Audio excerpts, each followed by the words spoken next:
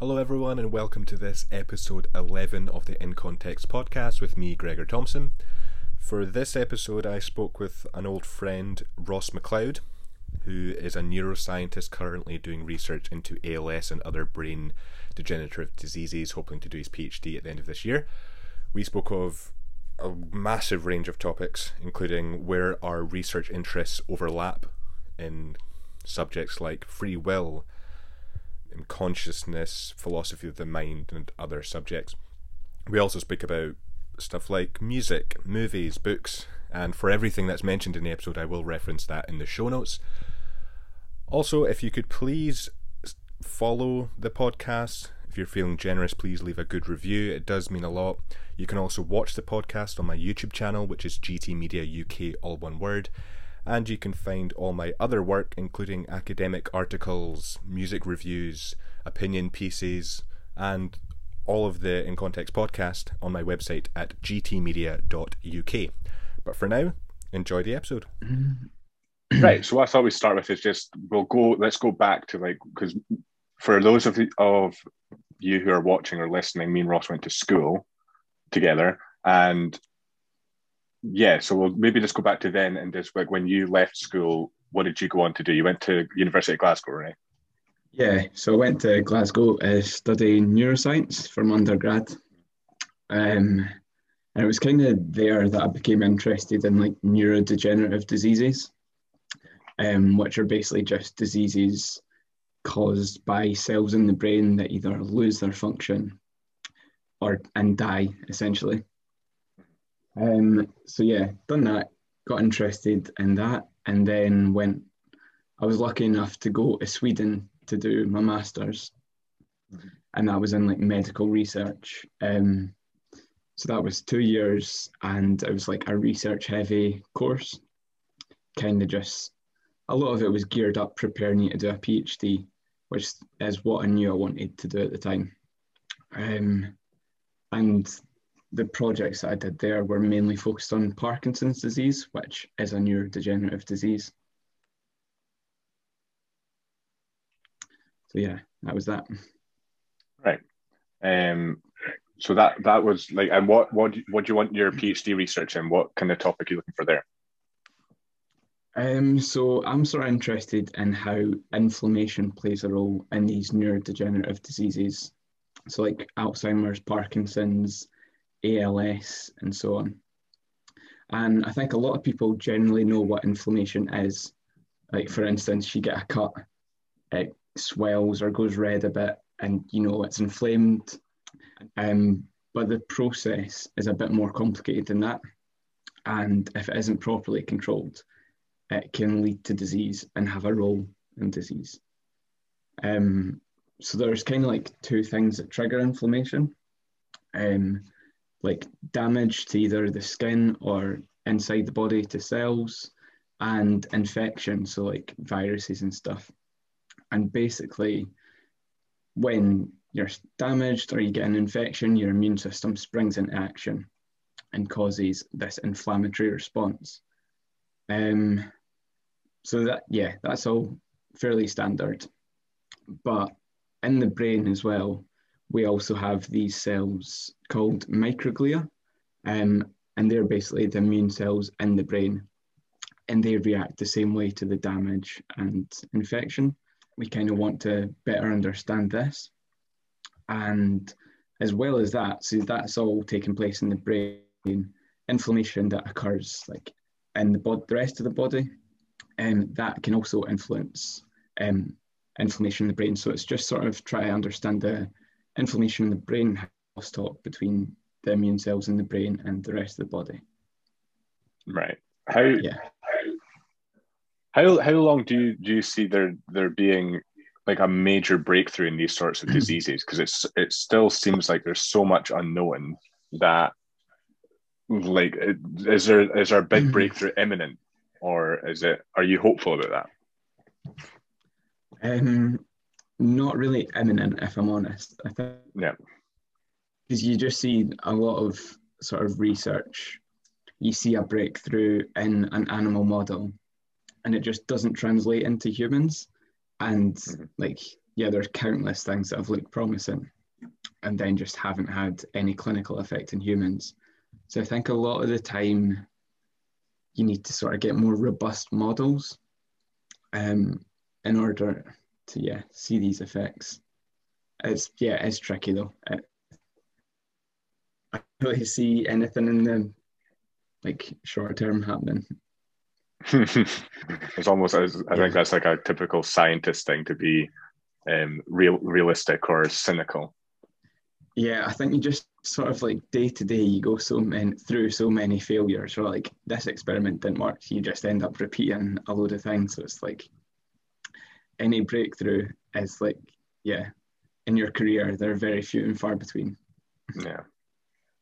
What do you think? What do you think people can do to keep their brain healthy? Like, what lifestyle changes can people do to prevent these things, or are they preventable? Are they genetic? So is it like a losing battle? So there are a lot of genetics involved, but that plays like a small role in the percentage of people who get a lot of these diseases, and it varies between disease to disease. So some mutations are just passed through families, and then the people inherit these diseases. But there's actually a good breakthrough. So for Parkinson's disease, the patients with Parkinson's disease have a smell. So it's like something secreted in their skin. And I think they've used sniffer dogs to detect this, but there was also a nurse who could smell off her husband, and then she noticed a sort of musky smell, and then she was asked, like, can you smell this in other people? And she had like I think 100% record of detecting it just with her nose. So that was pretty insane. That's crazy. Yeah. Yeah. That's weird. But yeah, back to your question about sort of like lifestyle to possibly avoid this. I think with anything, like, you just sort of say get more sleep, which is immensely beneficial, and better sleep, and just maybe like keep your mind active, like do mental tasks. But from that front, it's hard to, I'm not sure it's preventable by that. Right.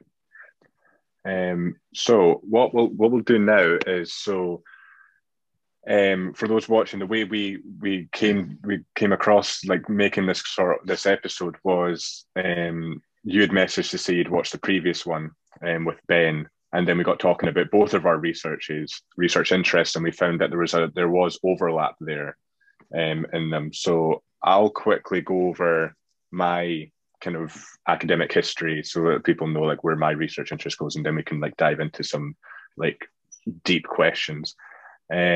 So when I left school, I went to the university that was number one for journalism, simply because of that. And I went there for about 2 months, and the way they organized the university, they had like, you had to do about 4 or 5 other subjects. Some of them had nothing to do with your main degree. They didn't like the idea of that. So I dropped out and went to the other university that I got an offer for journalism, asked them to take me, and then they said, you're going to have to go to college, because they didn't trust me. So I went to college, and I did media and communication at college, and then did a degree in journalism.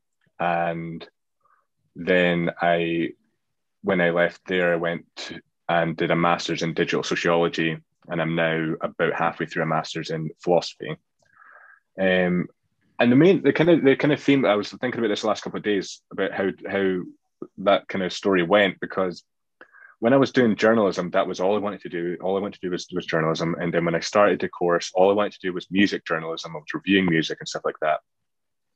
And then it was maybe like a year of doing that. I thought, I'm not going to keep doing this, because I was like, I found it quite repetitive. I ended up saying the same things about every single album that was coming out. And then I moved on to just do probably like this sort of journalism, where like opinion journalism, where I'm not having to be impartial or objective. I can just put whatever I think across, and just kind of speak to people. I think that's where you get the best information. And then, yeah, when I left journalism and I went to do my first master's, that's when I started getting into academia more. Like the journalism course wasn't academic at all, it wasn't theoretical, it was very practical. And so now I will hopefully be doing a PhD at the end of this year. And I suppose the question I have for you is like, how important do you think it is to keep doors open for these kind of like interests and stuff like that? Because I think if I had kept all those doors closed, then I probably wouldn't be doing what I would be doing now. I would still be doing music journalism or something like that. Yeah, definitely. And I think, yeah, it's immensely important because, I don't know, I think we get rushed through our early sort of education, and like you need to know, even at uni, you're like, you need to know what classes take, how that'll link you towards a future career. And I think I've kind of always been lucky enough that I thought I want to do a PhD. But it did take me a bit of time to like figure out what I'm really interested in, and also to like build up the confidence in myself that like, yeah, basically sort of overcome imposter syndrome. But yeah, so it's like, if you don't have that mindset from the start, just get a flavor of different things, and then like don't be in a rush to be like, I need to do this. I think that's really important. Like I was going to ask you, how did you sort of, so when you went from the journalism to the sociology, like was there a moment that you sort of were like, or something you read sort of more towards sociology that you're like, yeah, this is what I'm really interested in? Well, looking back, I think there's probably a couple of things that led me into that sort of research, because I think my dissertation for the journalism course was quite sociological. I looked into how the media perpetuated drug users and what effect that would have on people's opinions of drug policy and stuff like that. So that was quite, the methodology I used in that for that was pretty sociological. But also, the digital sociology course was my second option. Like I applied for philosophy originally because I wanted to do that. And then I didn't get into that, but they offered me, they gave me an offer for digital sociology. And so like the course was really interesting. There was a lot of interesting stuff about humanitarianism in the media. And I also did a course on the dark web, talking about like how is the dark web making drug use safer, because people are reviewed like on Amazon, so you'd only buy from like a reviewed seller. So it would kind of like intuition would tell you that buying drugs online that way are safer. But forget what your question was. How did I get into sociology? Well, that's really it. Yeah, I applied for philosophy originally. I didn't get into that and got into sociology. When I finished the sociological course, I still wanted to do philosophy. And yeah, the reason I got into philosophy was just a bunch of different people that I started watching, like Sam Harris being one, Jordan Peterson another, like kind of got me into philosophy, kind of mainstream philosophy. And this is like the first time I've ever looked at philosophy academically. And probably the biggest challenge of going straight into philosophy without writing philosophy is that how to write philosophy, because it's so different to any other like other academic writing styles, like in sociology and journalism. Yeah, like in sociology and journalism, in a paper you couldn't say I, you had to say the argument will be, stuff like that. You couldn't put your opinion across, it had to be very objective. Whereas with philosophy, it feels like a lot more relaxed. You can say, this is what I think. You don't have to back up. You almost don't have to back up everything you're saying with citations. Like you could probably write a whole paper without any citations, and it would still be a good paper. And that's what I really like about philosophy. So yeah, long-winded answer. So you don't need to read other people's work. You can just do it all yourself, basically. I wouldn't recommend that. I've had to do like a lot of reading, but I enjoyed reading a lot more than the other courses that I've done. I find it a lot more interesting. I find like sort of, yeah, I think when you mentioned some of the topics we'd come on to later in the podcast, I was like, right, I'm going to read a wee bit about them because this is philosophy pretty much through and through. Not like there's some crossover with neuroscience, but compared to the sort of molecular and cellular stuff I do, it's quite removed from that. And then so like delving into that, it's pretty daunting. Like some of the language and the theories, it takes a while to get your head around. But yeah, and I think I couldn't do it long term, like study philosophy. I think I'd go a bit mad. I probably am getting there already, but what I find with philosophy is that it's so broad that there's some forms of philosophy that I just can't do. Like we did a course on logic, which is basically just maths. It's like equations and stuff like that. It's just working out equations, really. What is a logical argument and stuff like that? It's that sort of stuff I can't do. The philosophy that I have to do is stuff that is like practical, affects the world, and can be applied to the world. So, so the courses I took were political philosophy, and philosophy of perception, and that was last year. And this year I'm doing philosophy of the mind and gender and race. So yeah, and all that stuff is very like applicable to the real world. Like perception was looking at when you see something, what are you actually seeing? Are you seeing an image in your brain, or are you seeing the actual thing? Is something being projected to your brain?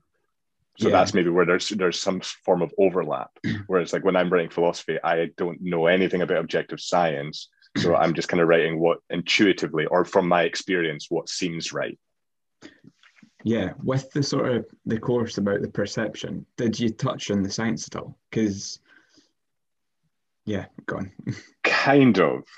Like it would be kind of like an underlay of science in there. So we'd like talk about when an image hits your eye or stuff like that. But the majority of the arguments I was making, I wouldn't use objective science to back it up. I would use your experience. So when you look at something, it can't, like, there was the big argument with philosophy of perception is, like, what are you experiencing when you see something? Is it the physical thing? Is it a representation of the thing? Or is nothing that you experience real? And so I kind of thought that nothing, I'm kind of sympathetic to that there's nothing that's actually, there is stuff that's real, obviously. There's stuff around us that we know it's real. But I would argue that what you're actually experiencing, you have no control over, and it just appears to you. Yeah. So in that sense, how can what you experience actually be real? And when you start diving deep into like hallucinations, illusions, and stuff like that, that's when you start getting like an argument for that. Because when you see something that's not there, is that not just exactly the same as when you see something that is there? Yeah. You know? And like, because the brain does, like the brain predicts things, like, I think, yeah, it sort of like fills in gaps for your vision with very accurate predictions of what from experience and things like that. Mm-hmm. So yeah, I think you're sort of right on the thinking that we don't necessarily see what is in front of us. Like it's an image created by our brain. It's not like a photograph and then that's reality. Yeah. Yeah, it's kind of a scary thought. Well, that's the thing. A lot and of I think like you mentioned sort of go on. I've just got a wee segue into sort of something. So like you mentioned you don't choose to see these things, they just pop up as you see them. And you were saying, I think that gets into what you want to do about your PhD, like free will, and like, do we have a choice in everything really?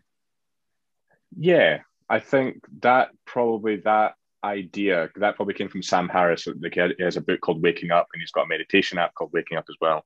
And a lot of the stuff he talks about when you're meditating is to acknowledge that, like, say if you had your eyes closed and you start listening to sounds, are you actually doing the listening?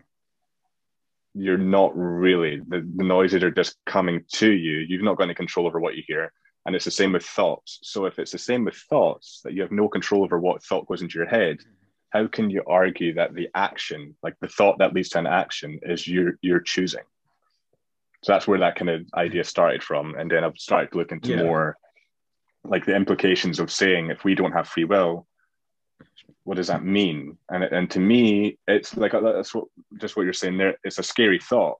Like when I say that that's what I think to people, they do say, like, how can you like be happy with what you've done, or like think of your achievements as your own achievements? And I think it's a humbling thing. It's a positive thing, because it humbles you, and it says that if you didn't have any control over it, then it was probably other people that had more of an impact on your achievements than you did. Yeah.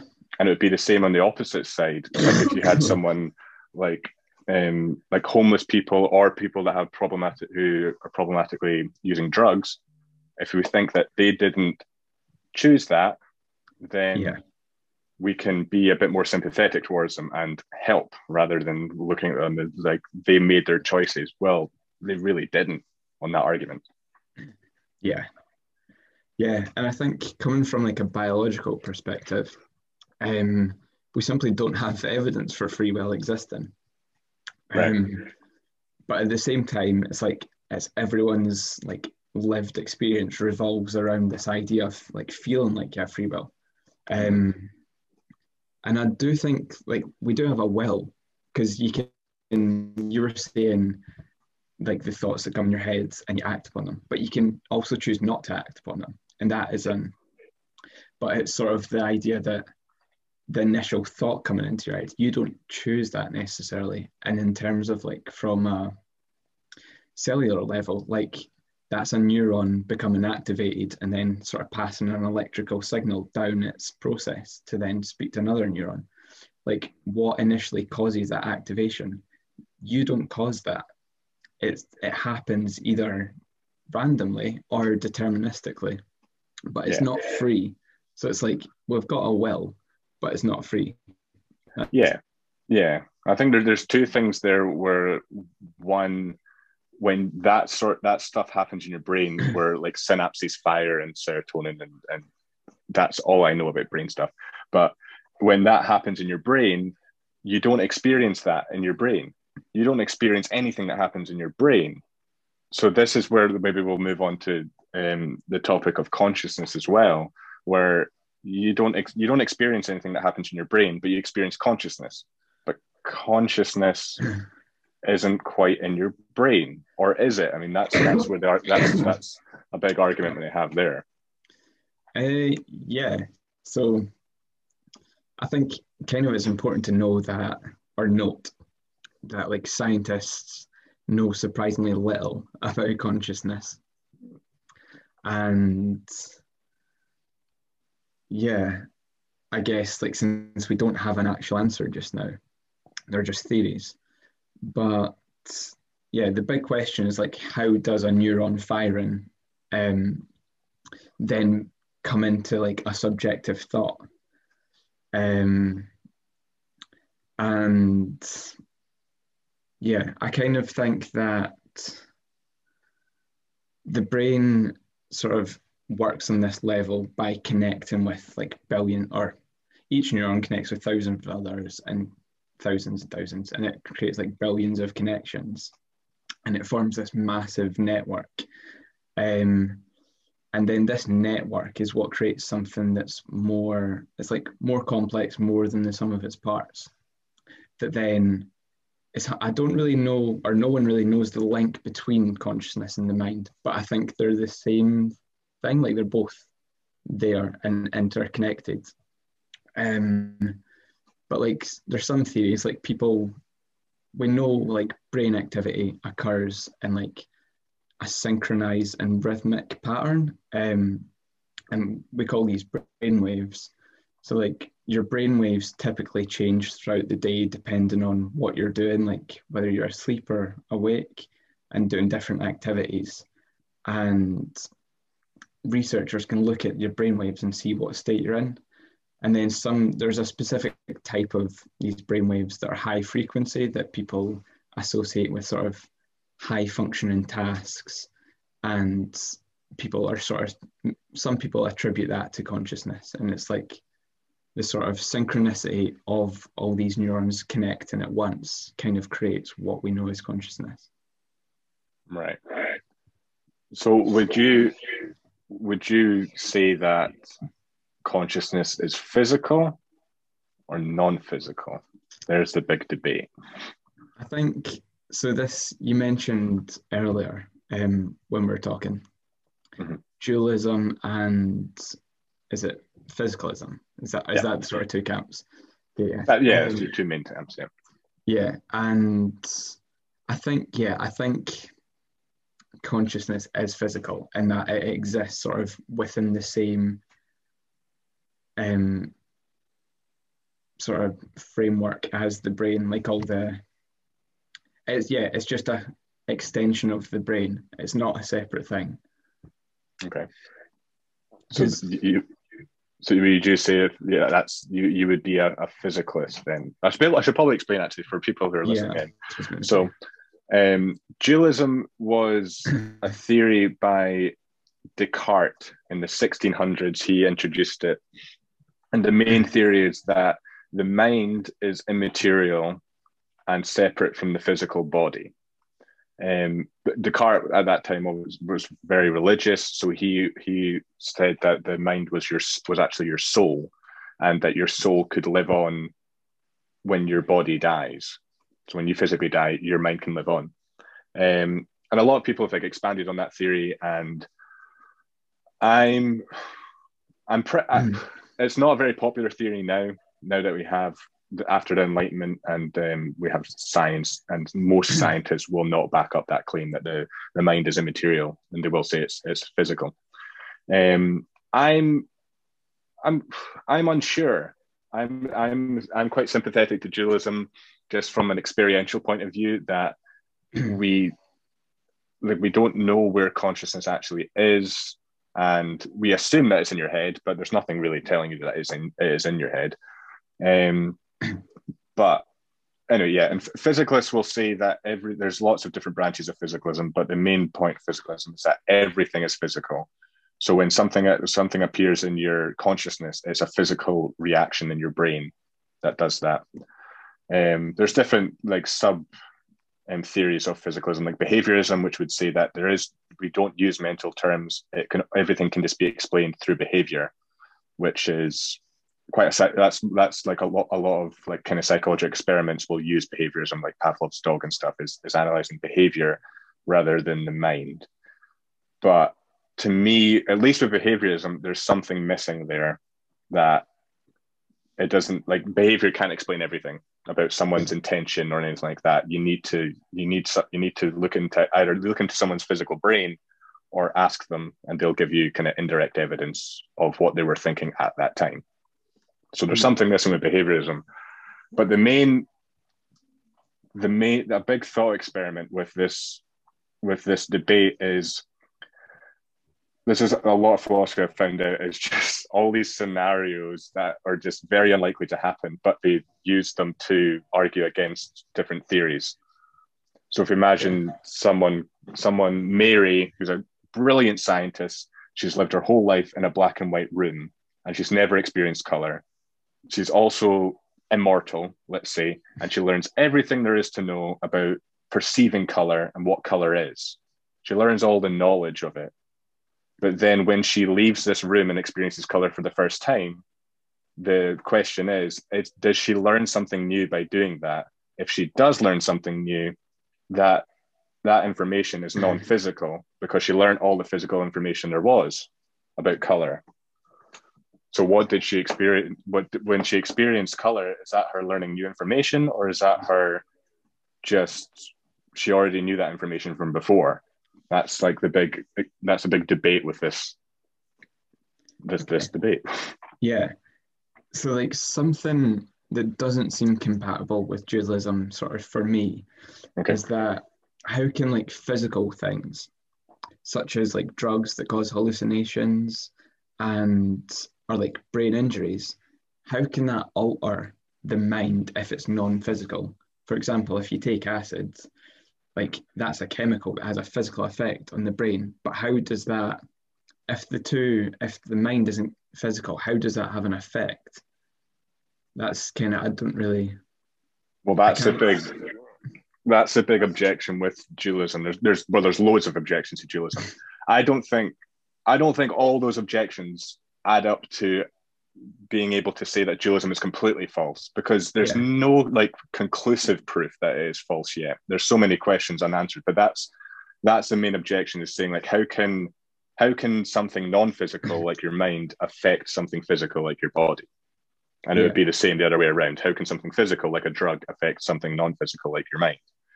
I don't know, I feel like a dualism might say they're separate but they're connected. That would maybe be their argument back, but it's not a very yeah, strong argument, obviously, because how can something non-material still be connected to something material? yeah. So I think that's yeah, kind of where I lie, is that they might, I can't say whether or not they're like one in itself or they are separate, but I think the connection is there. And to me, that connection has to be physical. yeah, Yeah, I think that's sort of where I would fall in it. yeah. I think for me, I'm like, this is like a very annoying argument to make, but I'm probably on the fence. Like I know physicalism is you're inclined to go towards physicalism because science, majority of science backs that. But there's still, I just feel like with everything, including dualism, there's something missing. They've not Yeah, quite got it yet, and it's like physicalism hasn't quite got it, because there's something in your experience that just, to me, it just isn't physical. It's something, there's something more, or there's something different, and it might not be like that. It might not be dualism. It might not be that the mind and the body are separate. It might be very much the same thing, but there's just something there that's subjective. That's maybe where science kind of can't back it, because it's not objective. mm-hmm. The stuff you experience, like your thoughts and your dreams and hallucinations, illusions, and stuff like that, they're not objective. They're very subjective. So it's very tricky to answer that question, because it's not direct evidence that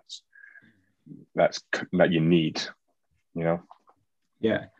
So you mentioned Descartes earlier, right? Yeah. And he's pretty famous for believing that animals don't have a consciousness.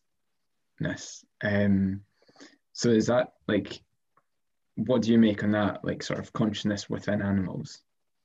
I think some animals are more conscious than others. I think the main question with animals is insects. That's the main one that I think is a very like 50-50. Are they conscious or not? That's a hard one. But like animals like dogs, I think they are conscious, but there's a limitation to how conscious they can be. I think Yeah. humans are capable of that sort of introspection to actually observe their consciousness. I don't like dogs, other animals, I don't think are capable of doing that, looking in towards their consciousness. We're able to observe it. If you like meditate, for example, then you can eventually be able to look inside and figure out where consciousness isn't, like your head, experientially. But animals, I think, have a limit to what they can experience. I think that's the Yeah. difference. I think that kind of makes sense from like an evolutionary point of view, given that we evolved from a common ancestor. The level or type of consciousness probably differs in different animals because we've diverged at certain paths. But I think to say, like Descartes did way back, is a very outdated view. But to say Yep. that animals don't experience this, I think it's just plain wrong. Yeah. And yeah, I think in mammals, definitely, it's pretty clear that they do. And the interesting thing you mentioned about having the self-awareness. So it's like chimps, like, have you heard of the mirror test? With the dot. Yeah. Yeah. Uh-huh. And then if they try and rub the dot off, they know they're looking at themselves. So Yeah. like, I think chimps, even I think dolphins even do this, are Yeah, that able wouldn't surprise to me. like pass the test of this and try and like remove the dot. Don't know how a dolphin does that, but yeah. So I think there definitely are different levels to the consciousness that you see in Yeah. other animals. Yeah, I think Yeah, I'm just like another thought experiment came to mind where let me try and remember his name. Thomas Nagel, I think his name was, in the 70s, came up with the idea of so bats have that kind of sonar echo thing. I can't think what it is, but they're blind, so then they use some sort of sonar to see if there's something in front of them. Echolocation, yeah. Echolocation, that's what I'm looking for. And so his question was, it's almost similar to the Mary argument, is we can know everything about echolocation. We can study bats for as long as we want and know everything about that, but we'll never know what it's like to experience echolocation. So that's another argument that dualists had made. It's not that strong an argument, but that's what dualists have made. They said that with animals, we can't know what it's like to be an animal or what it's like to be another person. Yeah. So what is that we don't know about that other person? Yeah. And I think kind of people make a lot of assumptions and sort of place human traits on animals that might not necessarily be there to sort of get a grasp of what it is like to be a dog. Well, did you see that experiment? I don't know why this was being experimented on, but they've concluded that dogs struggle to know the front of your face to the back. Okay. So they said it wasn't quite clear that they actually can recognize your face. So you could go up to a dog like that and it would still get really excited. Yeah, so if you just maybe heard your voice or... Yeah, it's just very, like, people were really upset about that because they think of dogs as such like lovely animals, but if they don't know the front of your face, it's so sad. Yeah. You could just be a back of a head to a dog. So the other thing I wanted to ask, so in Sam Harris's book, Free Will, he mentions scientific experiments that almost prove that free will is an illusion, and it's where scientists are observing people, and they were able to predict a high percentage of what these people were going to do, like simple things like what magazine they were going to pick up, and they predicted it like with a tenth of a second before they actually made the action. Mm-hmm. How plausible do you think that is as proof from a neuroscience perspective? I can't really dispute that, to be honest. Like, yeah, I guess it's because the only thing would be because it's such a short time frame, like milliseconds before. I don't know how. Yeah, I guess. Yeah, I really don't know, to be honest. Try to think of something. I'm like pretty stuck. Yeah.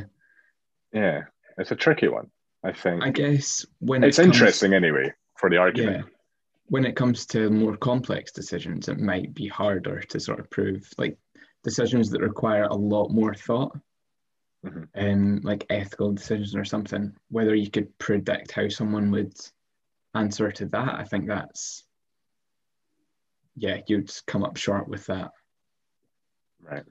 So yeah, maybe it works with simple decisions that you can like predict based on, I'm guessing it was like activity in the brain. They saw something light up and they were like, okay, that indicates. Yeah. I don't think that would work for more complex questions. Right. And the other question that you had in like the notes before we started this was, what makes humans special? What do you mean? What do you mean by that? Well, just like we dominate the world for better or worse. We kind of lord it over all other species. And how did we get to this point? What separates us? Because if we agree that a lot of animals do have consciousness, it might not be consciousness that separates us from the rest and that's led us to develop to where we are.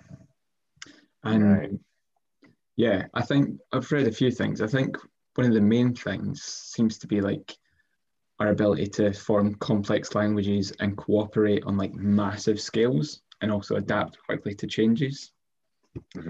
Because like if you compare our brain size with Neanderthals, they had bigger brains. So it's not like about the brain size necessarily. which, yeah, so that's not what makes humans special. I think it's kind of what I was saying earlier, the massive network of connections within the brain that sort of allows more complex thought and like creative solutions to problems and stuff. I think that's kind of what separates us. Yeah, I'd agree. I think it's our higher level of cognition and consciousness as well. It's our ability to. It also just from like an evolutionary standpoint, it just looks like we've progressed so much. We just, as a species, have progressed so much faster than other animals. Is it like I'm looking at this probably really simplistically? Is it the case that some animals started from a lower level than like humans did? As well, I'm trying to think. What did we start as from an evolutionary standpoint? I have no idea. It's how far back do you go? Because like that's it, yeah. So like we all started from a cell, and like cells evolved like millions and millions of years into like they became multicellular and all this. I can't remember your question now. So well, where did we like? I suppose what I'm getting at is like if we started as a cell and like other animals started as a cell as well, were their cells just worse than ours so that they didn't evolve as fast as us, or did we start as the same cells and we just moved faster? Okay, I think this is kind of the sort of framing of this is wrong way. So it's like you're seeing evolution as like a race. Yeah, that's what I'm looking at. Yeah, like whereas that's not the case at all. So like evolution works in the fact that like you evolve fit for your purpose. So you evolve to do the job. So like let's see. Humans were hunters and gatherers, so evolved that way, whereas a panda is maybe evolved in a very different way. They just eat bamboo. They've not had to involve sort of the speed or decision-making processes that like other species have. I think it's just all animals, if you compared us to sort of the evolution of a panda far outstrips us in evolutionary terms, in terms of like digesting bamboo and stuff like this. So when you're on their terms, they've like evolved way more than we have. So it's like you can't really put it on a singular term. Each animal has evolved like as much as they can for their purpose, sort of thing. Right. But it just happened to be that our purpose, I'm not saying this is going to sound wrong, but like our purpose hasn't been to dominate the world, but that's just how we've gone. Like evolution doesn't have a direction. Multiple species like evolve down a road that leads to their extinction, that sort of thing. Yeah. What's the main questions that come to mind when we're talking about evolution is there's some things that I'm just curious about why we developed them. So like the funny one was chins. We're the only animal with chins, but there's no use. There's no use for a chin. What's the point of a chin? And the appendix is the other one. What was the point of the appendix? We've lost use for that. It must have done something. Yeah. Like chins must have done something. Like you can point to a lot of things in your body. You know exactly what their function was. They're the two I can't figure out. Do like apes not have chins though? So that was my first thought. Like I can't remember where I saw this. It was some scientist that said it, and my first thought was sure, like chins. Dogs have chins, apes have chins, but I don't think they actually have like a protruding thing there that comes out or goes down. So it doesn't class it as a chin. Because I thought it would be like an extension of the jaw. And the facial development and stuff, we did some of that, but it's very long ago, and I could not tell you a single thing about it. But it'd be interesting to look at the evolutionary point of view for that. Well, the other thing I wonder is what the future of evolution is going to be now that we're on phones. There's always like Gavin Oates. I had him on maybe, I think it was maybe 4 episodes ago, and his question was, "What's going to happen to our thumbs because we're scrolling so much?" Like they're finding like babies. What was it they were doing? They were doing something with their hands because they developed something with iPads. So they already knew how to do that before they could speak or something like that. So already like babies are adapting to screens. So what's going to happen in like 100, 200, thousands of years when we're all going to be like hunched back over, our thumbs are going to be huge or something like that. It's a scary thought. I think it'll be more, so like in terms of that, all the evolution that we'll do from now on, it'll be more behavioral. So like with babies sort of learning to scroll before talking, that will be because they see their parents do that more, sort of thing. But in terms of, because natural selection, like how it's worked in the past, if you say, for example, say if you had small thumbs, you would die off and you wouldn't pass on the genes with small thumbs. But now we're not in a society or a world that you would die off for those reasons. So it's like there's not the evolutionary selection to sort of kill those genes off and pass the other ones on. That's, yeah. Right. That's probably what I don't think we'll see as many physical evolutions. It will be behavioral more. Okay. What impact do you think the pandemic's going to have, apart from the obvious, like COVID for one? But I just think it's so interesting if we're talking about the human race in general, to observe that the whole world just stopped. We all changed our behavior very quick when someone told us to, obviously for the right reasons, hopefully. But we all stopped. And like the big thing I found was big changes, like environmentally. If we're talking about the environment, we can all change our behavior pretty quick. Yeah. And it's almost like we will change our behavior if the threat is imminent. If the threat is 10, 20 years away, it doesn't. It's future me's problem, or that's the kid's problem. That was the main thing I got from this pandemic. Do you get anything from it? Yeah, I think it does highlight our ability to adapt rapidly. But yeah, environmentally, it's kind of shown that. So like the narrative, like for valid reasons around COVID, is it is an imminent threat, and it just sort of says if you use that, maybe not the same language, but put the same level of existential threat and imminent threat on global warming and stuff, people will react. Like we like a story. Sort of, you need a narrative around that. Yeah. I think that's also like that sort of like the story and the narrative. That's maybe why we're seeing so many people believe in conspiracy theories. And some of them are ridiculous. They're so stupid. And it's like you can see why like conspiracy theories have grown and become more popular. Social media, people are able to connect. The people that believe them can connect with other people.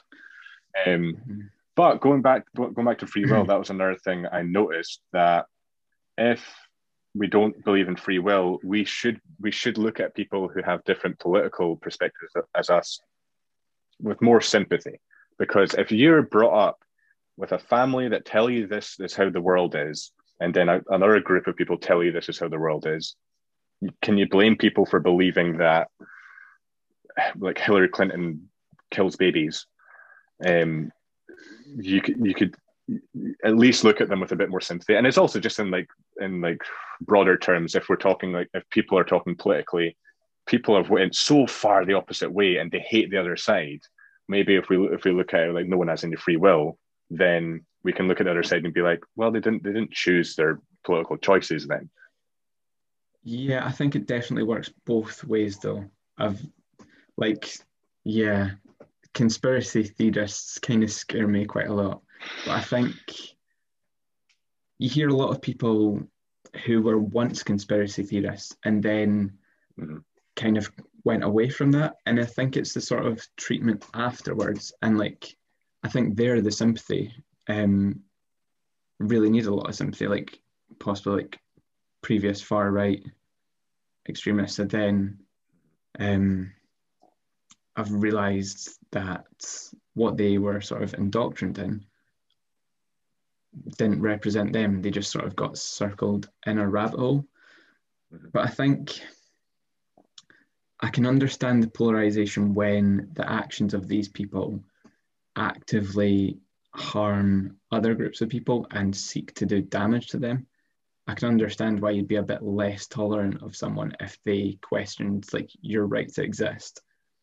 I think, yeah, I get that we sort of need to have a more considered discussion when speaking to people of different political beliefs, but I think there is like a red line that if you cross, yeah, there's only so much sympathy you can have for certain people.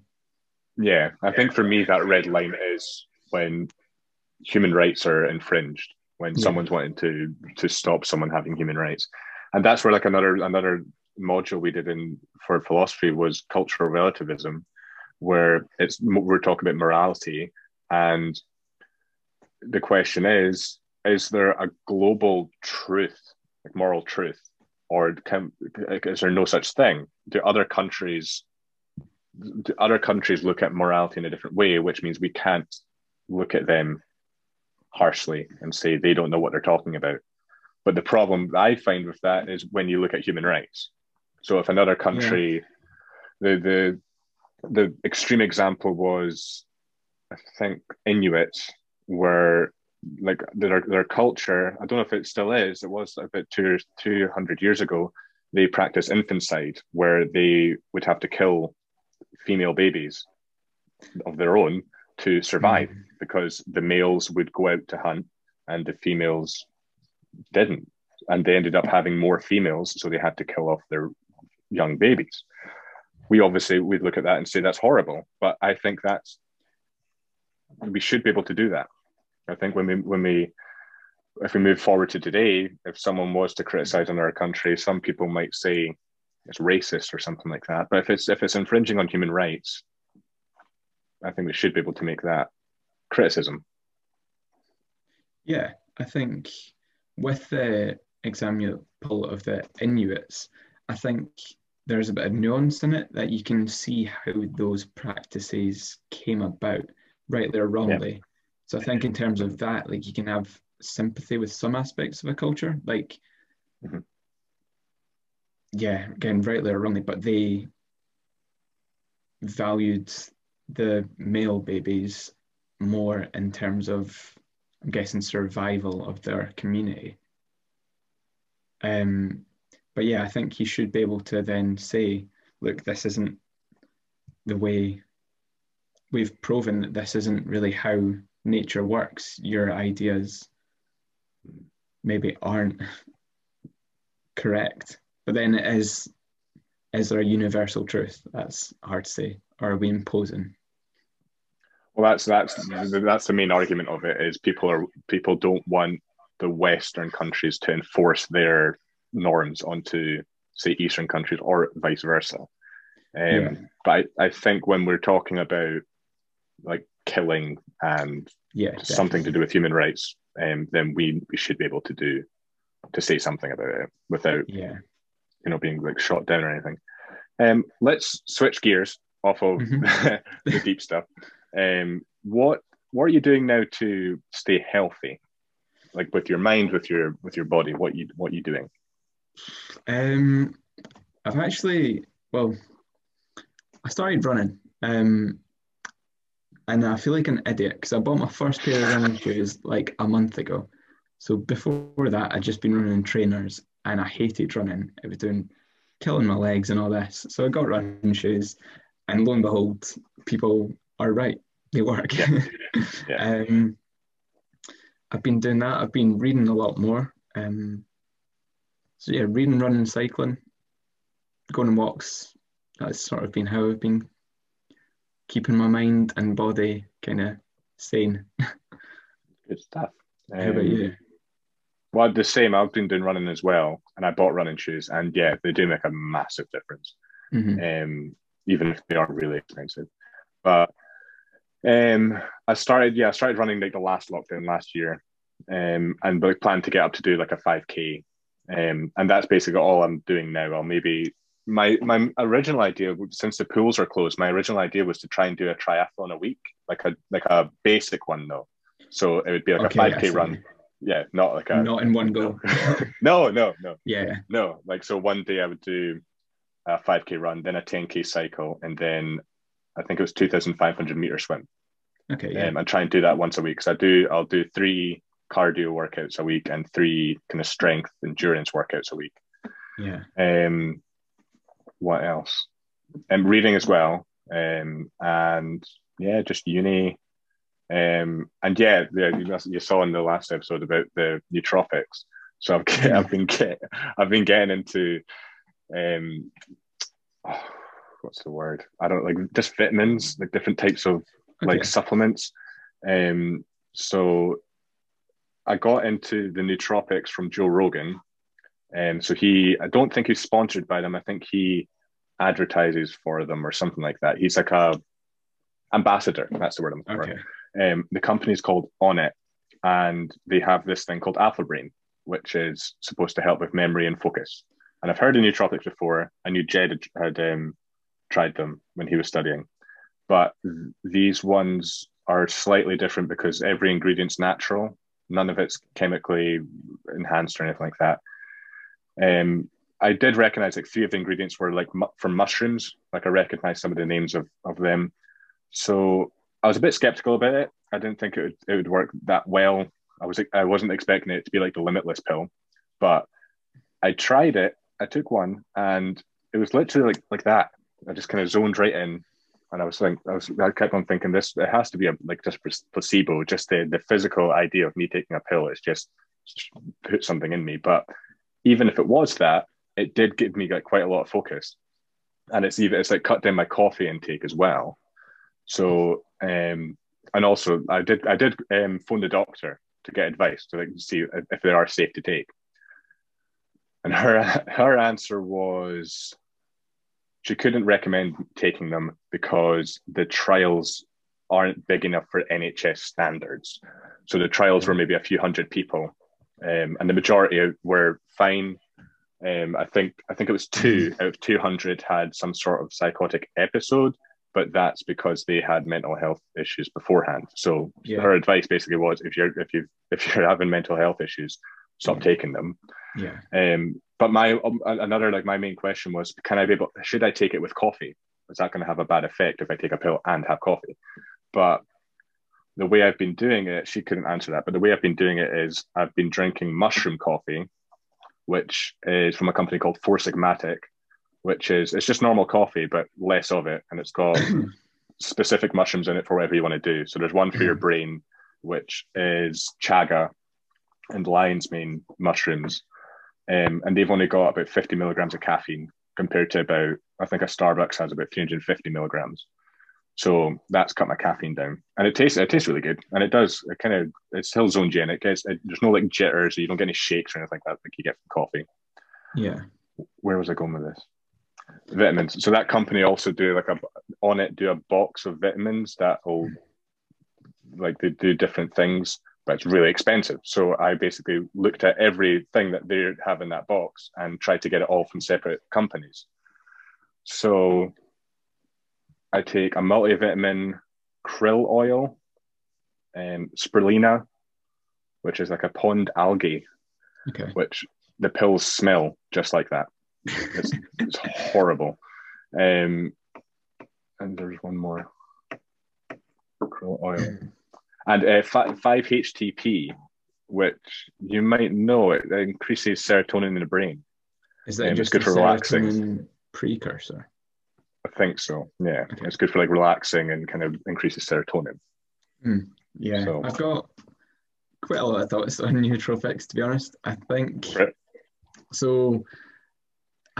a lot of it comes down to where you're getting them. So like there's loads of companies that claim to have like amazing positive effects, but to be honest, I'd steer clear of anything that was like saying become smarter, become in more control. Like I think a lot of that's, And as you say, I think a lot of that's expensive nonsense, not going to lie.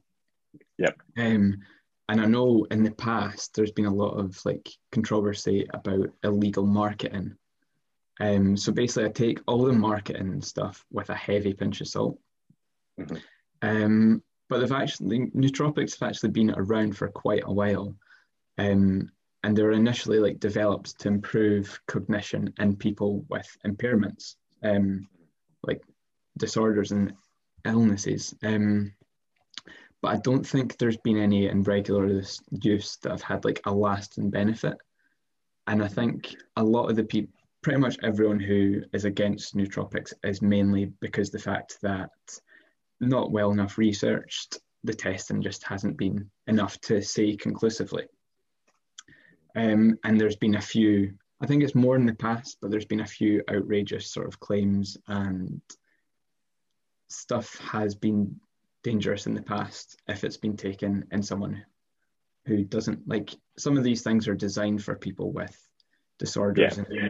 And if you take that and you've not got it, I think that's one, you probably don't, it's not going to have an effect, or it could be quite dangerous.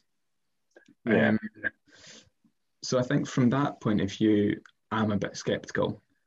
But also, I think there's a spectrum of what people call nootropics. So there's the one end that's like medication for people with an illness, and then at the other, sort of like a supplement and a nutritional thing, like as you said you've been taking. And I think that a lot of that is probably harmless.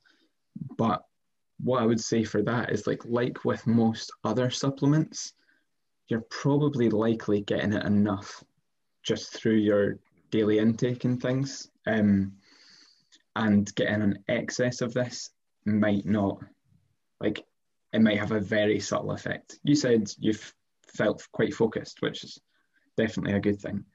But in terms of like thinking about it from like how the cells work and thinking you're going to get improved cell function and things like this, I think that's probably a load of nonsense. And like Gwyneth Paltrow's company Goop, I've also sort of gotten in on it, and they're like notoriously bad with anything scientific. I think they've like marketed an anti-fog supplement, like so you see clearer, and the ingredients of that you get in a cup of tea. So it's like some of these things, like these supplements, are good. Like having a cup of tea can be beneficial, but it's just the expensive nature of the marketing that you'd kind of look out for, and whether or not it's worth it, like the cost of it. I would just say, if you can afford it and it's doing no harm to you, like, go ahead. But like, just sort of take everything with a pinch of salt that a company says. I think, well, my main mindset with it was, one, I didn't want to rely on it.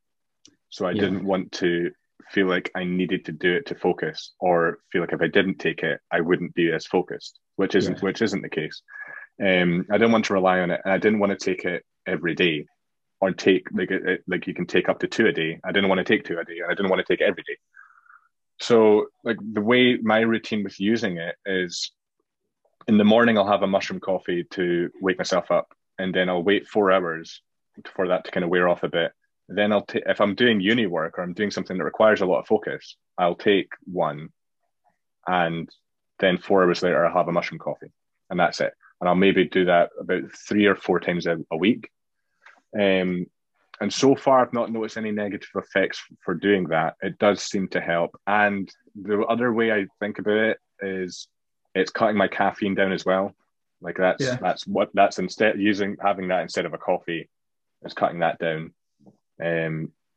Whether it's having any massive beneficial effect, I don't think it is. But just like while you were talking there, I went on to like look at the marketing of it. The benefits it says is supports memory, promotes focus, and aids in mental processing. That's the three main bullet points it says. I'm just trying to see if we can get the ingredients, because they're all a bunch of stuff that I never heard of. But a lot of like the quotes of people. So like like Joe Rogan's quote from it is, "It seems to fire up your brain at a higher level. It helps me form better sentences." I'm not sure. I don't think it does that. Yeah.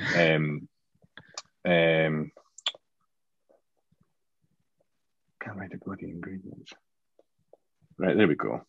L-theanine. That's the one that's found in tea.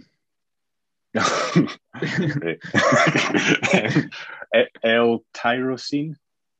So tyrosine is a dopamine precursor. Okay. L-tyrosine.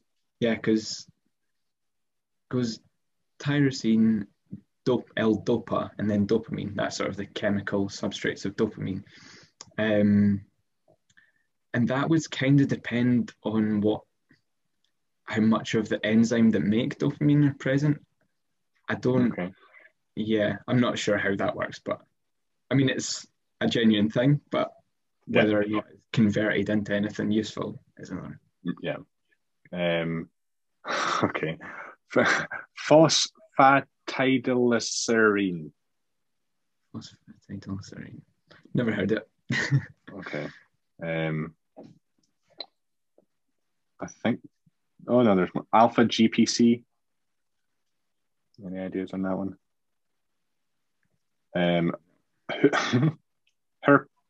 Huperzia serrata. Okay, no, like, yeah. Perfect. L-leucine. Leucine. So leucine's an amino acid, which you get amino acids from eating protein. So yeah, I imagine a lot of these are nutritional things, like people take supplements. Yeah. So if it's kind of in the same way as that, I think it's pretty harmless. Yeah, I'm not sure I would spend the money that they ask on it, but no, I would probably say to people because I emailed them asking their advice about having it with coffee, and then I also asked like just simple questions like, is there withdrawal from it? Do you need to have it every day for it to have an effect? And the customer service person came back and said, look, it works for different people. People's situations are different. And for some people, it doesn't work at all. Some people, it works better if you have it every day. Some people, it works if you just take it when you need it. And some people, it doesn't work at all. So I think if anyone's listening or watching, like we've been talking about this in a very rational way. So yeah, don't look at this as some sort of thing that's like a limitless pill because it isn't. Before I was taking it, I was still being productive and I was still focused enough that if I don't take it, I will still get work done. I will still get probably just as much work done, but I wouldn't the thing that would maybe come away from it is I wouldn't feel that focused in that, like say, hour of writing or something like that. I'd maybe have a bit more recall or something like that from it. Yeah, I think the focus thing, I think that probably is the most benefit that people would get. I'm not sure you would get improvements in memory just from that. That was the one claim that I sort of thought, okay, that sounds a bit dubious. Yeah. But the focus thing, I know when people like with anxiety and stuff, a lot of these nootropics tend to just sort of calm them and focus them. So like, yeah, if it's something that you think you need, like because you're suffering in some way, then look into it. But yeah, I think I would just say like try and get as much sleep as possible, eat well, because you'll likely get all this through your diet anyway, and just like exercise, keep your brain active. Like that is a free way to do all these things, in my opinion. Yeah, I think even like we were talking about excess when I first started taking a multivitamin. First time I went to the toilet after taking it, my pee was like neon. And I was like, oh, there's something just wrong. All coming straight out. And I can't remember who I asked, and they're like, yeah, that's just all those vitamins that you do not need are just going, your body's just getting rid of it because it doesn't need it. But what about diet for you? Are you doing anything with your diet, or are you just generally eating healthy? My New Year's resolution was be vegetarian, which hasn't been a problem at all, to be honest. I've been sort of eating little meat for the past year, so it's just kind of a natural progression. Got a few cookbooks, vegetarian cookbooks. It's kind of brought excitement to cooking, Okay. which, yeah, I think that's also helpful for like mental health and focusing on something, just setting aside the time to go try a new recipe. And then once you've done it, you can like tinker it in ways that you want. That's kind of a nice way to pass the time. So yeah, I think that's kind of one thing I've been doing during lockdown. It's been fun. Yeah. I went vegetarian for about 10 months. And the funny thing I found was the thing that stopped me from being vegetarian was KFC. I was driving back from work and the KFC was there. I was like I had a stressful day. I'm gonna have to do it. And I sat by myself in the car with the KFC, like, oh, it's so good.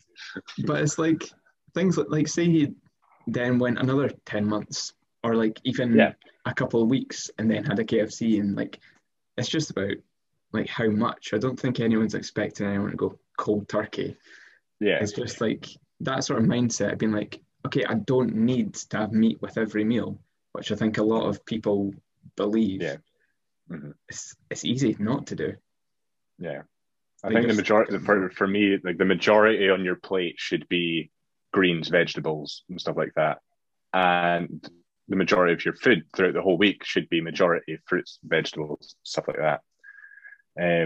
I found like over lockdown, because before when I used to cook a lot, but I would do like easy meals, all the stuff that just gets chucked into a pan, like Joe Wicks, like Lean and 15 stuff, which is good. That's good to use like the majority of the time. But I think, no, not got it. Anthony Bourdain's cookbook, I got that over lockdown and started doing stuff over that. And that's like stuff, like one of the things I made was a chorizo and kale soup. And you put like a bone of ham in it and you cooked it for 8 hours in that ham hock. And it's just stuff like that. That's like, it's not easy. It's not just food for the sake of like simple food. It's like stuff. It's going to take some time, but the results are really good. Like that tasted amazing. Yeah. Really good. His cookbook, because I know he's quite a good writer as well. Like, is his cookbook just like recipes or does he write in the book? Sure, I do. Oh, it's here. And that's there. Okay. I think it does have writing in it, but like it looks like that. Yeah. But it does have like that's the mac and cheese. Jesus. It's the best mac and cheese I've ever had in my life. I got, do you know Ottolenghi, his cookbook? No. There was a Loyal Corner song called Ottolenghi. He's pals with Loyal Corner. Right, okay. But I think he's Israeli British chef. I could be wrong with that, but he did a spicy mushroom lasagna, and oh my days, wow. that you're talking about your mushroom coffee. Get on board with this. Like, that sounds good. So good. Yeah, that's like one of the best things I've ever made. Right. What about music? What new music are you listening to, or what are you getting into? I guess I'm still sort of like, there are a lot of albums last year that I got kind of fixated on that I've still kind of stuck with. So like Yves Tumor, sort of like an experimental psychedelic rock album. Yeah, and there was a band called Salt as well, which was kind of like a soul funky band. I think they're two of the main ones that I've been like on board with all past couple of months. Right. How about you? Well, the classics, like the Vaccines brought out a covers EP. That's like 5 different covers, and it's called Cozy Karaoke. And you can see why it's called that, because it's very like is it fun or versions. Is it what sort of covers do you like? What's your favorite cover off the album, or one of the albums? They do one, No One Knows by Queens of the Stone Age. Oh shit, yeah. They do that, but it's like they use like a keyboard and it's just like do. Yeah, it's really nice. It's lovely. What else? Kings of Leon just brought out their new album last week. And that's really good. Well, Post Malone. I really like Post Malone. His I only latest know the album's one really song. good. Which one? Congratulations, is that the one that? Yes, Yeah, yes, that's a that's good the only one. one I know. His new album's pretty good. Like it's quite rocky, but he Okay. does like it's just like it's music that it's just like it's surprising that his stuff's in the charts because it's music that's like new and kind of like a different sound than you're kind of used to. Yeah. Um, so yeah, he's good. What Hmm. about movies? Any Um, good ones? recent like maybe 6 months ago, so I was watching like a movie a day, but I've really dropped off in terms of like Mhm.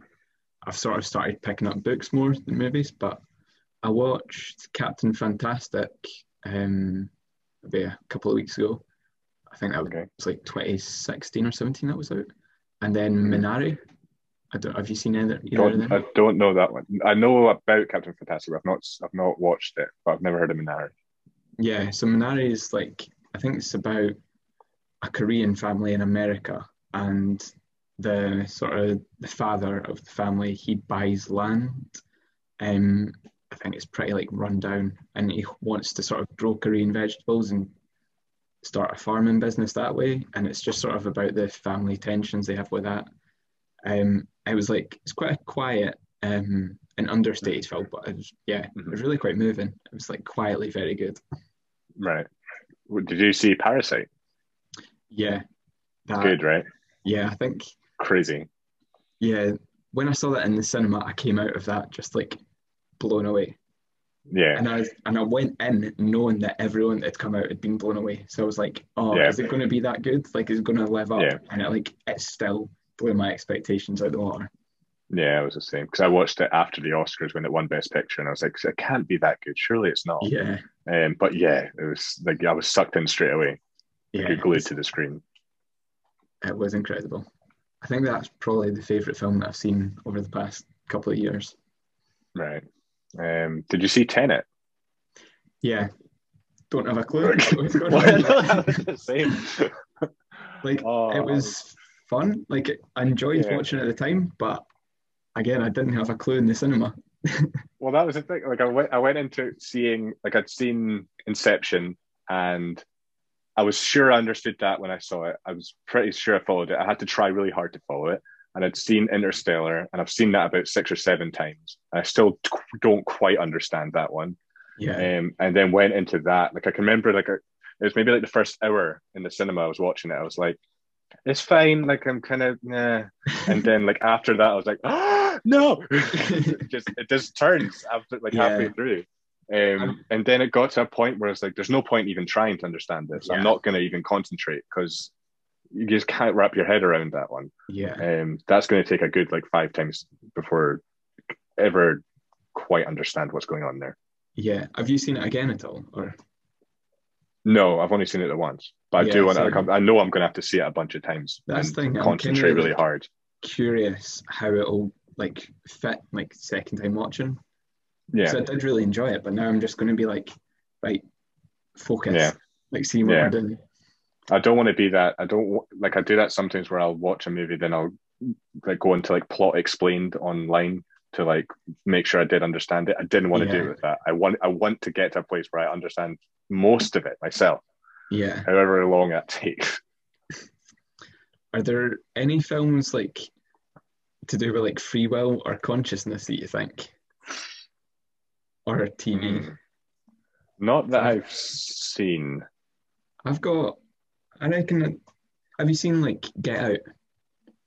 No, but that's Okay, like it's on our list to watch because that's the one I've not seen.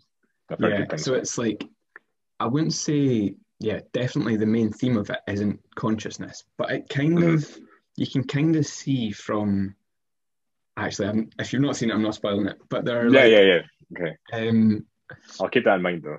yeah, just sort of think about the dualism, Mm-hmm. sort of theory of Okay, consciousness when you're watching it. okay, okay. Have you seen Being John Malkovich? No, no, no, That I've not. that's good. That's like the main character in that finds a door that leads into John Malkovich's head, and he like kind of plays puppet with John Malkovich. It's really funny. Brilliant. That sounds good. I like John Malkovich as well. Yeah, I'd say what's what like they'd both be worth a watch. Yeah. Did you see Arrival? Yes, That was good. yeah. So I only saw it last year. I was one of my friends. I was living with him, and he had the book of short stories that the story was based on. I think it was The Story of Your Life or something. Okay. So I read that and then was like kind of blown away by that book, the short story. I was like, how do you come up with this idea? Yeah. And, like same night, I was like, I'm watching the film. And yeah, it was amazing. Yeah, it's really good. And what speaking about books, what about books? Have you read any recently that have sprung up? Yeah, I just finished one called Open Water. It's a really short book, which I'm a fan of. When you can like get through it quickly, Yeah. you feel good. Yeah. That like the music in that, it was really good. Which feels weird talking about a book. Yeah, I was going to say. Yeah, they just reference a lot of music, and you're like, that's such a good song. Right. And it's a really, yeah, it's quite a devastating story in some ways, but it's like heartwarming. And before that, I read Homo Deus. Was it The Brief History of Tomorrow? Okay, I think I've heard of that. Yes, that's kind of. Have you heard? You know, *Sapiens*, the book, right? Yeah. Same author for that. I can't mind his name. And it's just he was talking about like how we got to where we are and where we're going in the future. Okay. Yeah, it was really interesting. It's quite long, and it was the polar opposite feeling to Open Water, whereas like I got through that one really quickly, whereas it took me quite a while to get through Homo Deus. But it was, it's definitely worth the read. Okay, I'll keep How those about in mind. yourself? I'll link all these as well. Books wise, so last lockdown I read Trainspotting for the first time. That was really good. Like I didn't think I'd be able to read it properly because it's all in Scots, but That's what I was on doing. Yeah. after a couple of pages, you get used to it, and especially I think it helps being Scottish as well, that you can work it out for yourself. I think it would be harder if you weren't Scottish. Did you come away talking in Scots? Did you put it down and you go to your mum and start talking? No, I don't think. I think that would be a hard thing to push. What else did I read? Cynical Theories. That was really good. That was by James Lindsay and Helen Pluckrose. Okay. And so did you ever hear of the grievance studies? I don't think I did. So it's three academics who were getting more and more frustrated with the kind of far left way that universities were going.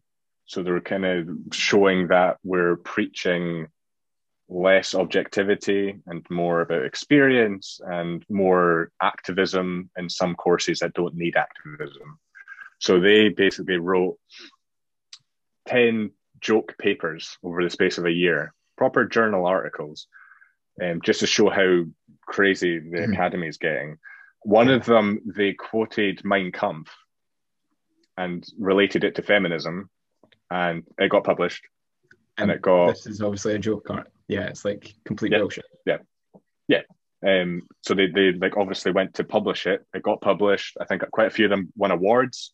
I think the Mein Kampf one, they said it's one of the best things to happen to feminism in the last 20 years. So that was going on over a year. They got 10. And the other one was, it was something about dog parks. Like they said they went to dog parks and they said something about like owners have to know the gender, they don't have to know the gender of their dogs or something like that. It was something to do with gender. And they said they went to dog parks and investigated the genitals of all these dogs. That one got published. Yeah, there was a good 10 before they eventually, I think a journalist found them out and exposed it. But yeah, so James Lindsay I think he got fired after that, got laid off. And Helen Pluckrose is an English, she's the editor of Aero magazine. And I had her on, I got her on the podcast 2 or 3 episodes ago. And that was really good. Guest. Yeah. Well, it was crazy because I was watching Joe Rogan and James Lindsay was on Joe Rogan. talking about it, and he was like talking about all these people and saying like how unplugged it was, and I was like, hell, I might try that just in Yeah. case. And then yeah, she got back and said yeah, and I was like, ah. Was that It's a crazy. long shot? Like, how do you go about? Like, obviously we knew from school, so it was just like, Yeah. set that up. But, like, So probably like the start of the month, I will email people I do not think will get back to me at all. People that are they're not going to get back to me, just in case, because sometimes Yeah. they will. So big, like massive people like Sam Harris or like Jordan Peterson, I will just email them. I'll email them once a month, just saying, come on. So I'll do that, and then like throughout the month, if something in the news happens, like, so the next episode is going to be on gender assault, the sort of like in the wake of Sarah, I forget her last name. But yeah, so like if something pops up in the news, that gives me the topic, and I'll generally just try and find people to do with that. And like I'll try and be conscious of what we're talking about and who I'm going to speak to. So like I did one on Black Lives Matter, and I spoke to Olivia Otiba, who's a freelance journalist, and I wanted to make sure I was getting the point of view that I wanted. Do you know what I mean? So I think I'm going to be speaking to her again on gender as well. Cool. So yeah, that's generally how I just like email people. It's usually just copying and pasting the email to different people. Just say, I love your work, and could you please, I usually say like, it can be please resume. It can be for as long as you're willing to provide. And yeah, you can plug whatever you want to plug. I'm trying to think who another person I might be getting on is Richard Herring, who was on the last episode of Taskmaster. He's a comedian, Taskmaster. He is, yeah. So I think he's pals with Lemmy. Yeah, probably. Yeah. Well, that's another one I probably want on. I Facebook messaged him, just saying, do you want to come to the podcast? And it was literally like that. He came back and said, a bit busy right now, trying a couple of months. I was like, oh, yeah. Okay. Yeah. So yeah, I mean, I said this, I wrote an article on this saying, like, if I in like 10 years I'm still doing this podcast and I'm not making any money off of it, it's still got exactly the same views, that's fine. The amount of people that I get to, the people I get to speak to is great. Yeah, the kind of stuff I get from it. But books, that's where we were. So cynical theories, I'd read that. So that's basically them summing up that idea that what's happening with kind of like woke culture, that sort of thing, and like goes into postmodernism and this sort of thing. So it's an interesting read. Any other books though? I'm reading Harry Potter now because when I was a kid, I remember I watched the first two and then I never watched the rest of them. And I always thought, if I never watched the rest of them as a kid, how could I like them now? So what's the point? So eventually, like over lockdown, I was like, well, I've got all this time, so fuck it, I'll watch them all. So I watched them. They're so good. Oh, forgot. I didn't think they'd be that good, but I watched them all. They're really good. And then I thought, I'm going to have to read the books now. So started reading the books. Just finished the first one. Okay. So, but I accidentally ordered a set of first editions. That must have been expensive.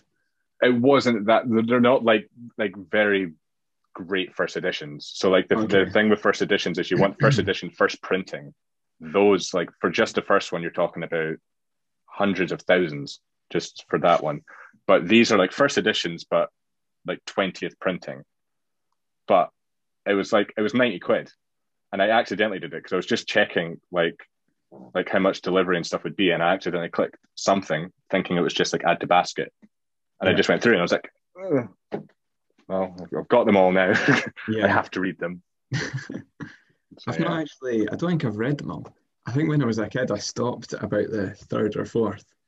Yeah, they're good. And then, well, that one's good anyway. Yeah, and then I don't think I've seen all the films either.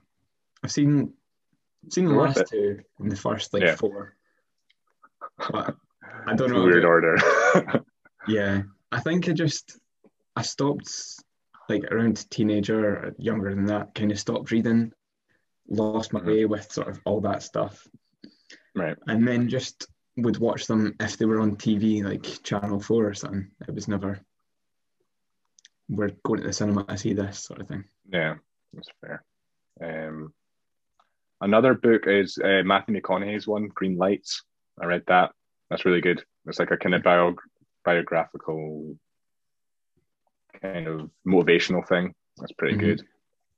And one more is Tim Ferriss's book. He's got, well, all of his books are really good, but he has a podcast called The Tim Ferriss Show, and he just interviews like successful people from everywhere. So like actors, musicians, some people from the army, like everything. He's interviewed everyone that I can think of, but he's like put it all into books. So consolidated interviews, all the best bits from the interviews into books, and it's like they're all common questions. So like, what does success mean to you, or like if you could have a billboard anywhere, what would you have on it?